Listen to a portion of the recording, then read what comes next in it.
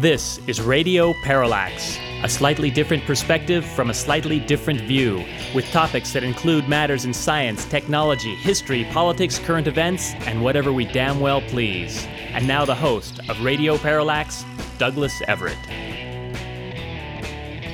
Welcome to the program. We have a couple of very special guests today, people we've hoped we might bring to you in the past.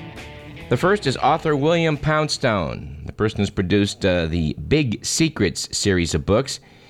He has a new book out titled Gaming the Vote, Why Elections Aren't Fair and What We Can Do About It. William Poundstone's a bit of a professional skeptic who studied physics at the Massachusetts Institute of Technology before he turned to writing.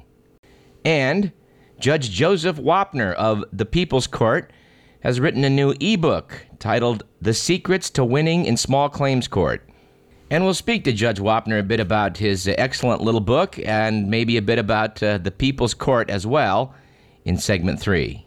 We'd like to note in the way of follow-up that Mayor Willie Brown appeared in Sacramento Tuesday night at the Crest Theater to a pretty much full house.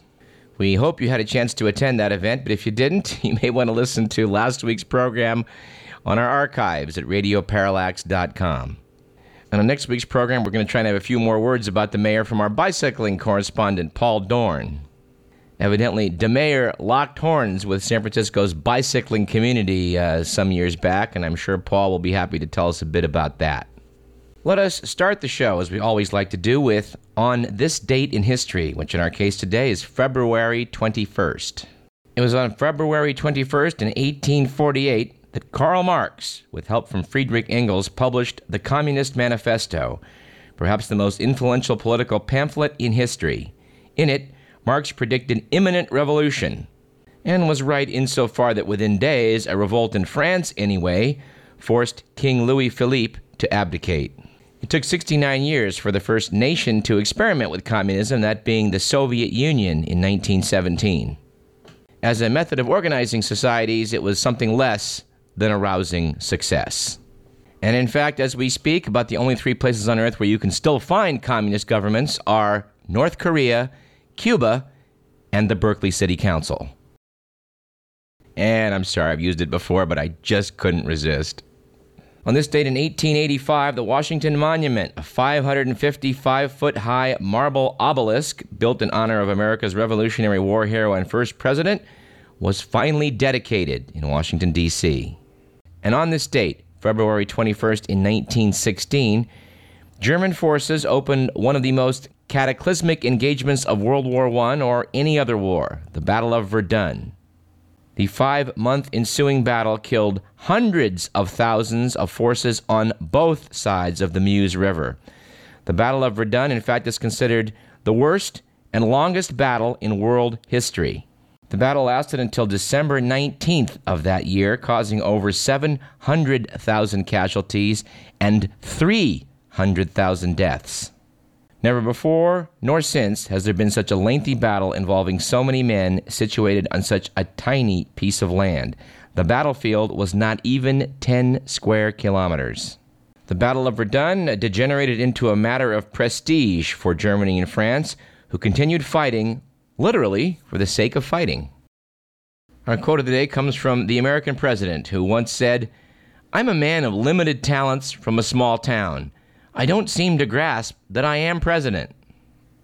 And no, that was not said by George W. Bush. It was in fact said by America's second worst president of the last 100 years, Warren G. Harding. Our quip of the day comes from personal shopper Kaylin Johnson of New York City, who remarked on the finding that people's spending judgment goes out the window when they're feeling sad, "I've seen buyer's remorse. It kicks in after they realize that a new pair of shoes didn't make them feel better. And there's that sense of, oh my God, why did I spend money on this?" Yes, ladies and gentlemen, please do yourself a favor. Do not shop while depressed. Our stat of the day comes from USA Today that notes that for every 1 million Americans, there are now 65 video stores, 17 movie theaters, but just 1 drive-in theater. Our joke of the day will be culled from the Radar 100. The current issue of Radar has a list of 100 things not to say during your job interview. We're choosing our top dozen. All right, Radar Magazine. Things you might not want to say during your job interview.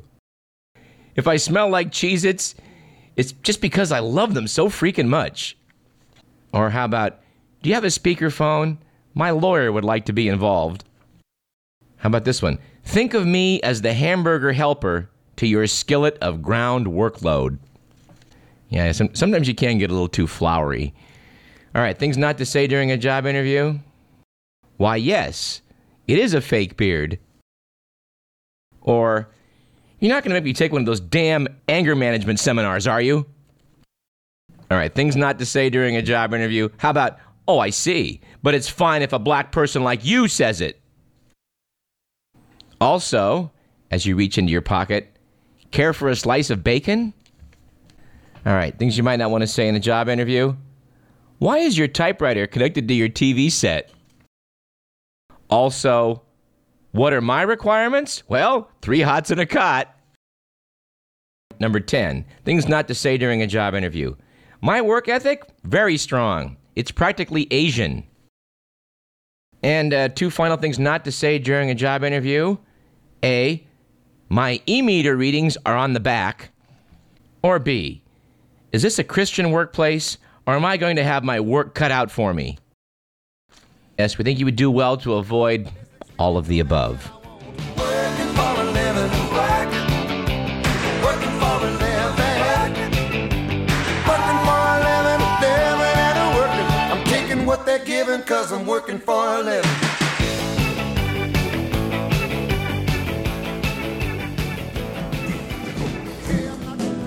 All right, let's do the good, the bad, and the ugly.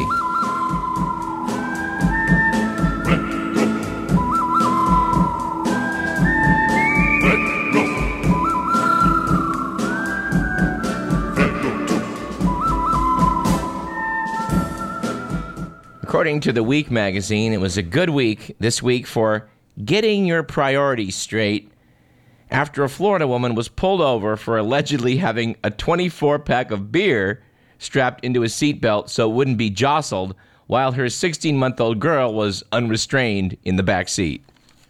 And it was a bad week for animal rights a couple weeks back when a relative in China gave Gan Shugen of Chengdu City a chicken stuffed in a thick plastic bag, its legs bound with tape. Figuring it was dead, he put it in the freezer. 2 days later, upon opening the door, he found out it was very much alive. But this story does have a happy ending. Mr. Gan Shugen heard weak sounds, he said, and when he opened the bag, a head popped out. It was still warm, and when I removed the tape, she could stand. Gan will now keep the chicken as a pet. And it was kind of an ugly week recently for medical forecasting after actor Sylvester Stallone, who was recently fined $10,000 for bringing human growth hormone into Australia, told Time magazine, HGAs is nothing. Everyone over 40 years old should investigate it because it would increase the quality of your life. Mark my words, in 10 years, it will be over the counter. Well, mark Radio Parallax's words. In 10 years, it will not.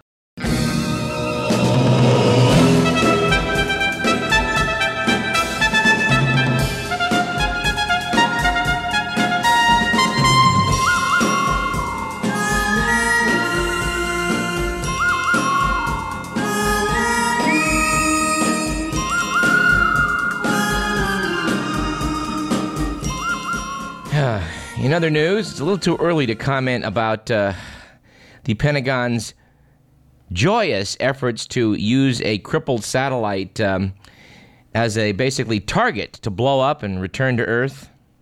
But this is a very, very strange story.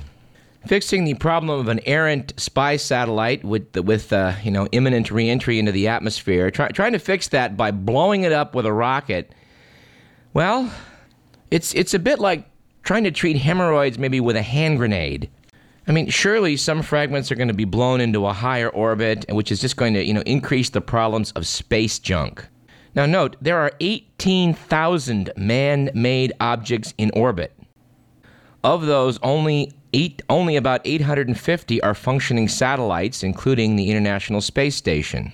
The amount of debris was apparently increased by about 5,000 objects 13 months ago when the Chinese destroyed one of their satellites with a missile. So the idea of putting maybe 5,000 or 6,000 more bits and pieces of junk orbiting the Earth is, well, it just strikes us as really, really dumb. Speaking of dumb, this idea that we're going to solve the world's energy problem by using biofuels is being proven to be, the hoax that we always thought it was. Scientists doing the math recently have noted that for every 10,000 square meters of Brazilian rainforest cleared for growing biodiesel, 700 tons of CO2 would be released. It would take the carbon savings from the resulting biodiesel about 300 years to cancel that out. Doing the same sort of math on Indonesian rainforests cleared to grow palm oil creates a carbon debt that'll take about 400 years to repay. So just keep this in mind. If George Bush thinks this is a really good idea environmentally, well, enough said. And speaking of George W. Bush, I hope you caught the Sacramento Bee's Sunday edition with the picture of George and Laura in Benin on their first stop of their trip to Africa. W, with his red tie, appears to be leaning over to address several of the Beninese children. In spite of the president's best howdy-doody impression, the children all look as though they wish they were somewhere a long way from where they were. The trip is intended to demonstrate the success of the Bush administration's program in fighting HIV/AIDS and malaria and encouraging clean government. Because we all know what sticklers the Bush-Cheney administration have been for clean government. There have been a few critics that have pointed out the president is sidestepping such trouble spots as Chad, Darfur, and Kenya, where more than 1,000 people have died in post-election political violence in the past 6 weeks. Of course, one thing I find curious about all the coverage from Kenya, which we are going to talk about in the weeks to come, is the fact that they did steal the election in Kenya, which has caused a certain amount of ill will to develop. And we've praised the McClatchy organization many times on this show for some of their fine work, but I must say that the recent article by Shashank Bengali was not one of their finer moments. Under the headline, "In Africa, Bush AIDS Effort Shines," subtitled, "President's 6-day 5-nation tour to show progress made." The article opened with, "In much of the world, President Bush's foreign policy will be remembered for the Iraq War. But in these emerald hills in Central Africa, his legacy looks brighter." Now, the article notes that apparently 50,000 Rwandans are receiving life-saving drugs, up from a mere 800 a few years ago, thanks to a $15 billion global anti-AIDS plan that Bush launched in 2003. Writing in the LA Times, James Gertzenzang noted that critics have said that the AIDS program, which began 5 years ago with $15 billion, needs actually $50 billion and a 5-year commitment. We would like to note, in spite of Mr. Bengali's passing remark about the Iraq War, we're spending about $2 billion per week in Iraq, which means that the yearly commitment to this Africa AIDS program is about $3 billion. What we're spending in Iraq in, a week and a half. Anyway, and speaking of efforts to get good PR, which we just were, interesting article by Jim Giles in New Scientist notes some of the continuing good work being done at our sister campus, UC San Francisco. They've been probing the efforts of Big Tobacco by examining some of their papers down there at UCSF. And they've noted that tobacco companies, this should not be much of a surprise, funded scientific research aimed at downplaying the risks of smoking. Well, most people know that. What wasn't so well known was the fact that tobacco companies also bankrolled a network of economists, philosophers, and sociologists. Members of that network generated extensive media coverage and numerous academic articles, with, by the way, almost no mention that the work had been paid for by cigarette manufacturers. Apparently in the 70s, Big Tobacco got together to form a network at the time when the social impacts of smoking, such as fire risks and medical costs, were increasingly being discussed. Unearthed documents showed that 7 international cigarette firms, including industry giants Philip Morris, British American Tobacco, and Rothmans, met in 1977 to formulate this united front to the threat. The company started by bankrolling academics opposed to smoking restrictions, including economists, who questioned the financial benefits of the restrictions, and anthropologists who argued that smoking brings people together and so has social benefits. We might add to that line of reasoning, so does gang rape. Meanwhile, psychologist Hans Eysenck, who'd already been linked to big tobacco, contributed a paper blaming genetic factors for tobacco-related diseases. Another tobacco lapdog philosopher, Roger Scruton, wrote a piece for the Times of London in 1998 that attacked arguments over smoking and health costs by noting, for example, that smokers impose less of a health burden than others because they die early. Tobacco firms also pumped $500,000 a year during the 90s into Associates for Research into the Science of Enjoyment, a group which attacked health, quote, puritanism, unquote. I don't know. It's sad.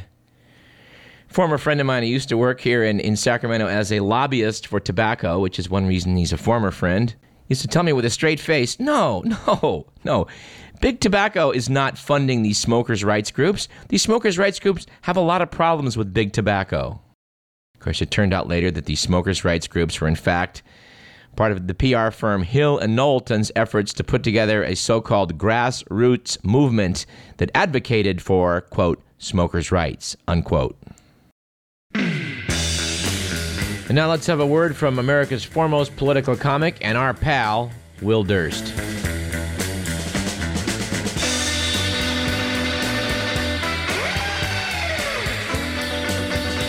Well, thanks, Doug. And today I want to talk about the Republican primary, which is all over but the shouting.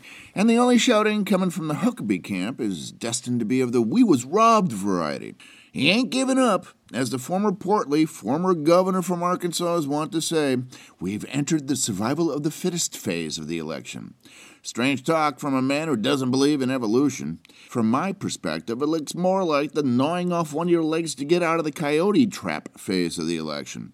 The GOP faces the curious choice of a man who believes humans and dinosaurs walked the earth together, and another man who can personally refute that since he was there at the time. Huckabee says he doesn't believe in numbers, he believes in miracles. The hell does that mean? He's waiting for God to smite John McCain dead? And it might be working, because I gotta tell you, I'm worried about the good senator from Arizona. I am. He don't look so good. Remember that lump in his face that he had surgically removed a couple of years ago? Well, it's back, and it brought its big brother with it. He looks like a squirrel, hoarding nuts for the winter. This is not good. Nobody wants people calling their president marsupial face. Particularly distressing because Mr. Comeback Coot is not a young man. At 72, Lumpy would be the oldest white man to enter the presidency. Can't you imagine his 10-car motorcade holding up traffic doing 30 in the fast lane with their left blinkers on? Holding state dinners at Denny's on Thursdays to take advantage of the senior discount. And his campaign slogan, "Hey you punks, get off my lawn." The presumptive GOP nominee says we're going to be in Iraq for 100 years. Well, of course we will. We still have a base in Cuba, for crumb's sake, and we've been their mortal enemy for 50 years. And that's all because of the Spanish-American War, which ended in 1898. Just ask John McCain. After all, he was there. For Radio Parallax, I'm Will Durst.